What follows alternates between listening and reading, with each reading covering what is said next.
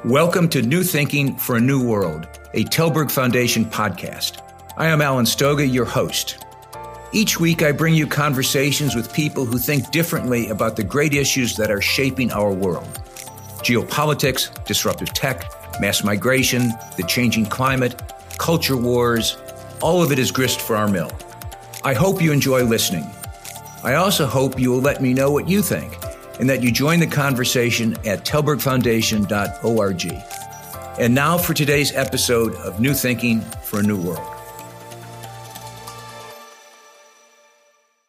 Accelerating climate change, disruptive technology, increasing conflict and war, massive numbers of displaced people seeking safety, the breakup of the post-war global order that framed and facilitated the great advances of the past 75 years. That's the bad news of 2024. The good news is that everything I've just described, except perhaps the physics driving climate change, can be altered by human agency. Great leaders can bend the arc of history. What kind of leaders do we need? Leaders like Andrew Bastauris, a winner of the 2023 Telberg SNF Eliason Global Leadership Prize. Please join our conversation as Andrew and I discuss how he is meeting the challenge of bringing vision to the millions in Africa and elsewhere who otherwise would be unseen by even the most caring and dedicated medical professionals. And then tell us what you think. Hello, I'm Alan Stoga, chairman of the Telberg Foundation. Today, I am delighted to be with Andrew Bastauris, a winner of the 2023 Telberg SNF Eliason Global Leadership Prize.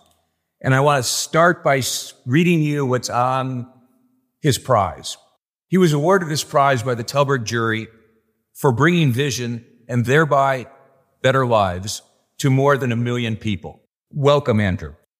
How do you do it? What do you do? So I wear several hats. I'm a professor of global eye health at the London School of Hygiene and Tropical Medicine, which is a leading public health institute. I'm also the co-founder and CEO of a social enterprise called Peak Vision. We make software and a data intelligence platform that equips eye care providers to find those who would normally get missed in eye care outreach programs. And prior to that, I was working as an eye surgeon in the NHS. Let's talk a little bit about Peak Vision. What is it? And that's where you do the voodoo you do. That has reached many more than 1 million people. We'll get to the numbers in a moment. So what is Peak? Not the technology as much as the philosophy of what does that social enterprise do? So a lot of what is Peak today came from a realization that as an individual eye surgeon, I was seeing as many people as I could. I was treating as many people as I could, but I wasn't seeing who wasn't turning up. And as a physician or a surgeon, you are trained to treat the people in front of you and maybe be aware of who's in the waiting room. But as soon as you go beyond that, there are often millions more people who don't even get to the waiting room. And the transition from being a surgeon into a public health doctor allowed me to kind of change the paradigm of what I was looking at and seeing that there are countless numbers of people who are effectively invisible. And we need to find a different way to bring those people into the healthcare system and provide them with treatment which can be completely transformational. In eye care, we're fortunate in that the leading causes are very treatable and are very cost effective. So from childhood, a pair of distance glasses to help short-sighted kids see. In your working age, which was your personal experience. Exactly, which was I grew up with very poor vision as a kid. And I remember you've told me the story that you grew up with poor vision. You were a poor learner. You couldn't read. They thought you were a clunk. And then literally your life changes. Yeah. I mean, I was around 12 years old. My report cards were coming home from school saying very bright, but doesn't pay attention, or always daydreaming. And I remember actually walking and standing on a table like this that was glass. I didn't see it. And so it's really clumsy. And I was taken to get an eye test at the age of 12. And whilst doing the eye test, the optometrist was shocked at how poor my sight was. I was -3.5, which kind of meant anything beyond arm's length. It's invisible. So the world was kind of soft and and blurry for me. And they said, just go. There's some parts of the world that should be soft and blurry, but that's a different point. Exactly. And I went outside with these trial frames on, and the optometrist said, tell me what you can see. I just remember seeing trees with leaves on them. But you didn't know trees had leaves. It was just stunning. And looking at the floor and seeing the gravel and the amount of detail, I suddenly went into kind of high definition. And my life changed from that point on, from a child who was failing at school and struggling in many different dimensions to suddenly excelling, and something so simple, which has existed for 700 years. Glasses completely changed my life. And that was really the beginning of a journey, realizing that access to something so simple was not universal. And that's why you became an ophthalmologist. Exactly why I became an ophthalmologist. I had this deep desire to try and understand why, had I lived in a different postcode, a different country, would something that has been so transformational not have happened? Or at least not waited until you were 12. Yeah. And so the journey began, which took me down the path of wanting to become a doctor and then an eye surgeon. So to go back to Peak, the innovative insight was that you're frantically treating as many people as you can treat. Much of this work was in Africa. But it's like an iceberg. You realize you're at the tip of the iceberg, and most of what you should be doing was invisible to you. Yeah. How did you rethink the paradigm? So there's several components. One, my PhD whilst living in Kenya was going and establishing 100 temporary eye clinics. And every time we'd go to one of these temporary eye clinics, you were trying to follow up a certain cohort of people, but we'd put the call out that if you've got an eye problem, we're here, we'll treat you. There would be queues of people, hundreds waiting to see us. And most of them had, cataracts, which we could operate on them, restore sight in 10 minutes. They had different eye conditions, which were manageable or treatable, or they were going to lose sight, but we could prevent it if we caught them early. I was just seeing that there were so many people who we could help, but we were there for one day at a time, and we weren't coming back. And these were just... It's almost worse. Yeah. And almost worse for all the people that couldn't get to the front of the queue. Exactly. And it was kind of how, we're not even scratching the surface and doing this. And it was in one of these locations that was incredibly remote. There was no road access. There was no running water. There was no electricity. But there was perfect mobile signal. And the mobile signal was so good that I was able to do, at the time, Skype calls with my PhD supervisor. And it dawned on me that we could be totally disconnected, yet connected in a way that, 15 years ago was quite novel. And that for me was a realization that maybe there's a different way we can do this. Maybe there's a way that those who have been invisible, we can make visible, and we can bring them into the services that would transform their lives. So you use technology as the focal point, as the fulcrum of a new approach. Yeah, because one of the issues is there's very few eye health workers. And so if we wanted to wait until there's enough eye health workers, the backlog's only going to grow. And we're talking hundreds of years to the current pace of growth. So that was an option. So what I started asking myself is, of the various tasks that happen, who else could do those if enabled with the right technology and there's the right confidence in the system? So what was happening before is, of these very few specialists, they would be going out, doing outreach, trying to raise awareness, going and doing screening in the community, in schools. They would be triaging them at various camps and then bringing them back to the hospital for treatment. And we figured that actually 90% of that didn't need the eye surgeon. That could be done by general health workers, and actually the very front of the funnel could be done by non-health workers. We wanted to make the minimum competence with smartphone literacy, not healthcare literacy, because then we could have much smaller. And that's what we did. We built a technology, a way of testing vision that all you had to do was be literate using a smartphone to accurately detect people who needed to come into the service. So fast forward to today and back to that village that you were in when the light bulb starts to go off. That kind of village, what would the experience be? How would it work? So today we work through partnerships. So we work with the government, we work with international NGOs, and they would be making sure the infrastructure is there so that when we go out and identify someone, there is a place that they can get treatment, they can access it, and they can afford it. What would be experienced in the village would be a community health promoter coming to the household with a smartphone, doing a vision test on our phone. And if that person met a threshold of 4 vision, they're automatically now in the system. So now they're a known person. The healthcare center is notified that this person has been found and is due to come. That person or their carer starts to receive personalized SMS messages saying, you've been found with an eye problem, this is where you need to go. And then they send reminders.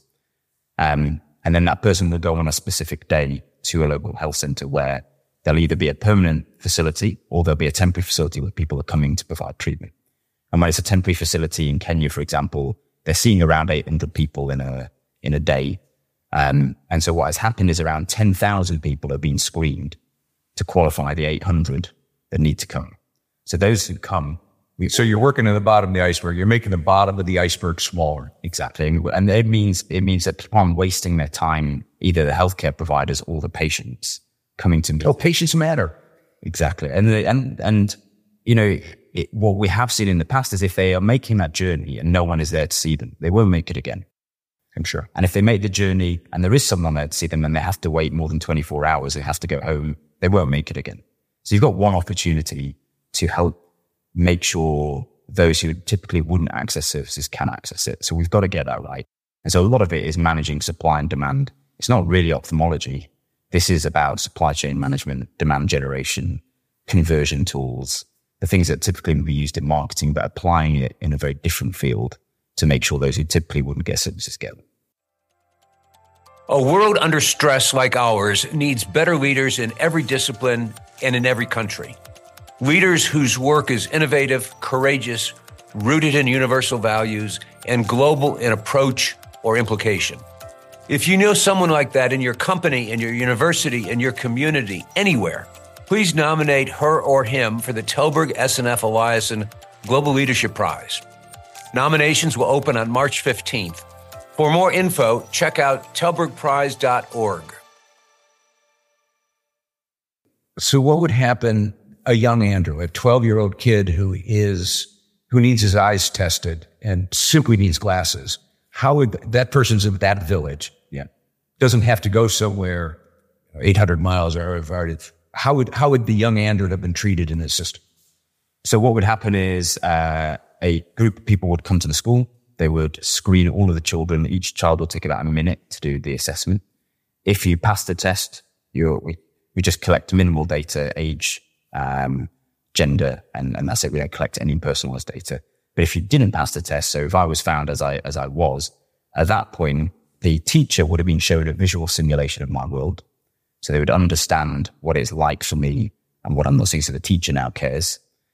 The place where I'm going for treatment, whether they're going to come and see me or I'm going to go somewhere, they now know about me.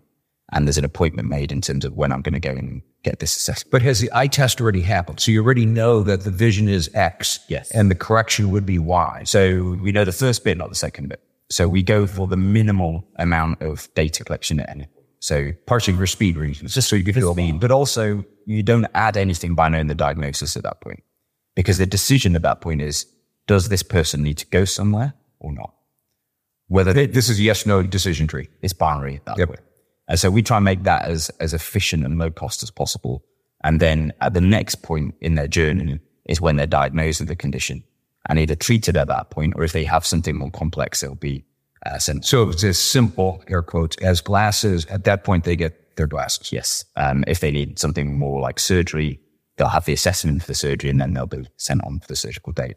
What we then do is across the program, we're looking at the data to see, did Andrew make it? And if Andrew didn't make it, what was it about him that was different to those who did?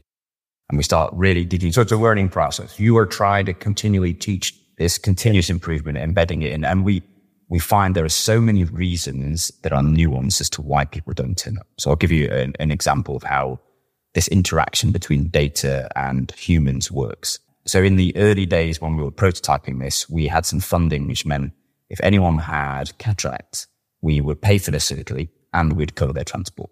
And transport we'd found was the biggest barrier. So we figured if we provided free surgery and free transport, lots of people would come and get it.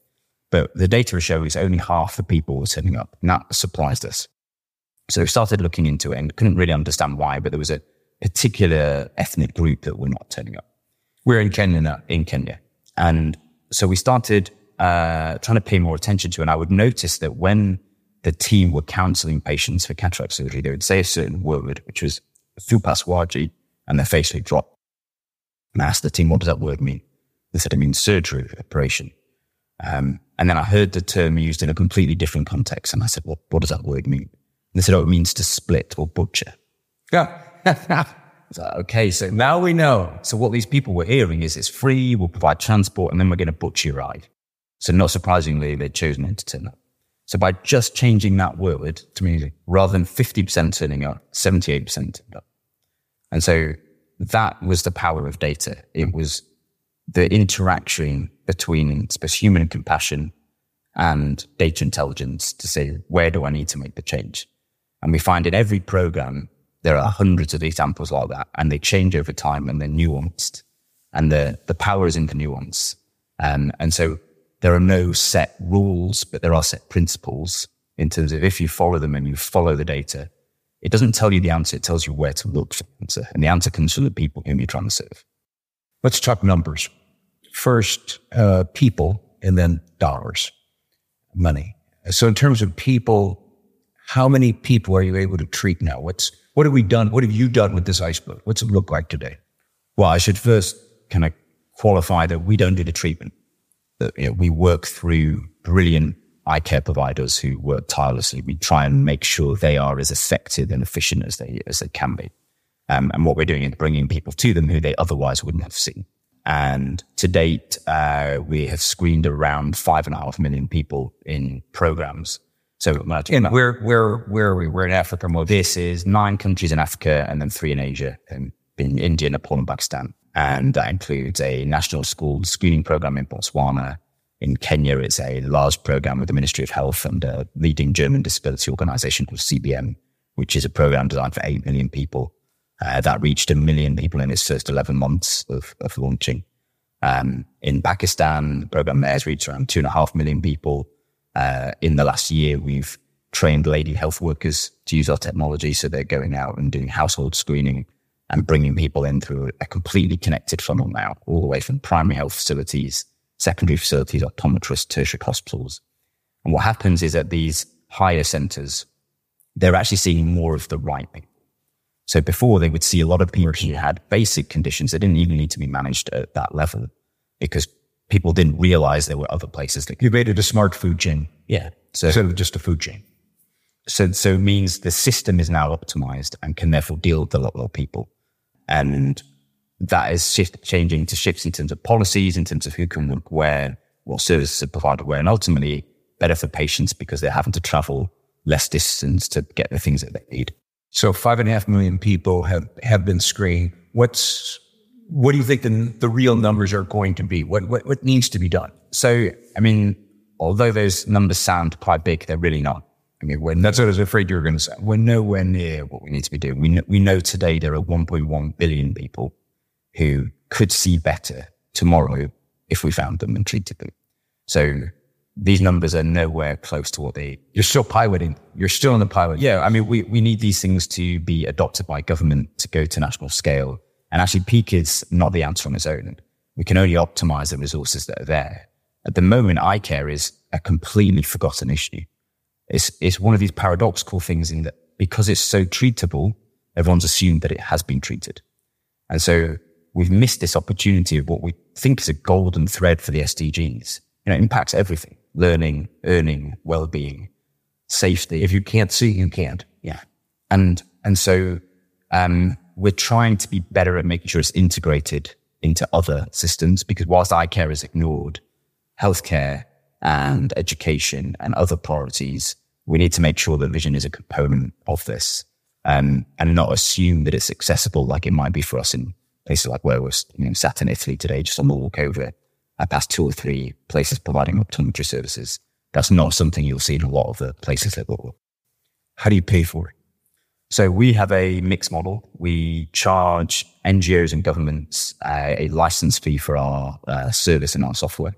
That is about 1/3 of our revenue. And then 2/3 comes from grants and donations. So family foundations, individuals, R&D grants, those kind of things to to build what we're doing. But what we're recognizing is long term, we're only going to unlock this problem if we find a revenue source that is aligned to the impact that we're making. So we're grateful that we have incredible backers and supporters that have helped us grow to where we are. But when we're talking about the gap between where we are and the numbers that need to happen if we're going to solve the problem, a huge component of that will be unlocking a mechanism whereby we serve those who need the care that they can get, and it generates revenue to do more of that.